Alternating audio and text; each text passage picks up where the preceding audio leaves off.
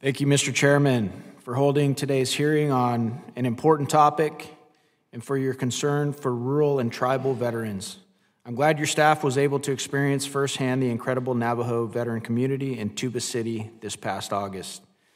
I want to take a minute to welcome President Boo Nygren to the committee today. I visited President Nygren in Window Rock following his inauguration last year, shortly after I kicked off my time here in Congress, and appreciated learning more from him about the unique challenges Navajo veterans face in obtaining health care and other critical services.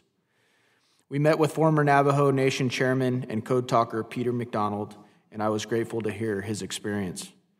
I also joined President Nygren in welcoming VA Secretary McDonough to Tuba City last July. We appreciate the Secretary coming out to my district and meeting with our veterans. For those of you who don't know, I'm proud to represent over half the tribes in Arizona, including the Navajo Nation.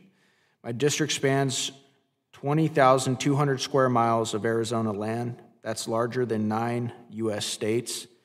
And the rural and tribal areas I represent do not have reliable access to VA services. Native Americans historically have the highest record of military service per capita, and Navajo veterans specifically have a rich history of service to our nation. Navajo patriots serving as code talkers during World War II used traditional tribal languages to send secret messages in battle, a contribution that, along with their warrior mentality, was essential to our victory.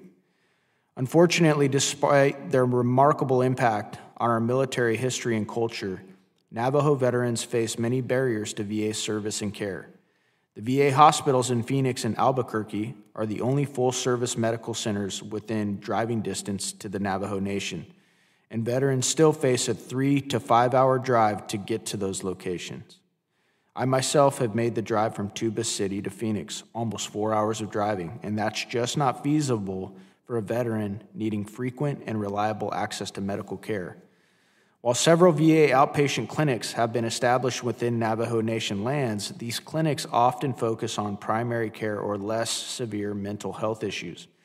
This means that many do not have the resources to address severe PTSD, and they may also lack the ability to provide specialty care for chronic pain or diabetes, two of the most common diagnoses among Navajo veterans. If they cannot reach a VA facility that is capable of providing the type of care they need, Navajo veterans suffer. This is unacceptable, and I hope that in this hearing today, we can discuss ways to address this to ensure our tribal veterans can receive the care they need and deserve. I'm looking forward to hearing President Nygren's perspective as he represents the voice of our Navajo veterans who have played an integral role in our military victories throughout history and continue to serve honorably today. Thank you, Mr. Chairman. I yield back. Thank you, Mr. Crane. And Dr. Nygren, you are recognized for 5 minutes.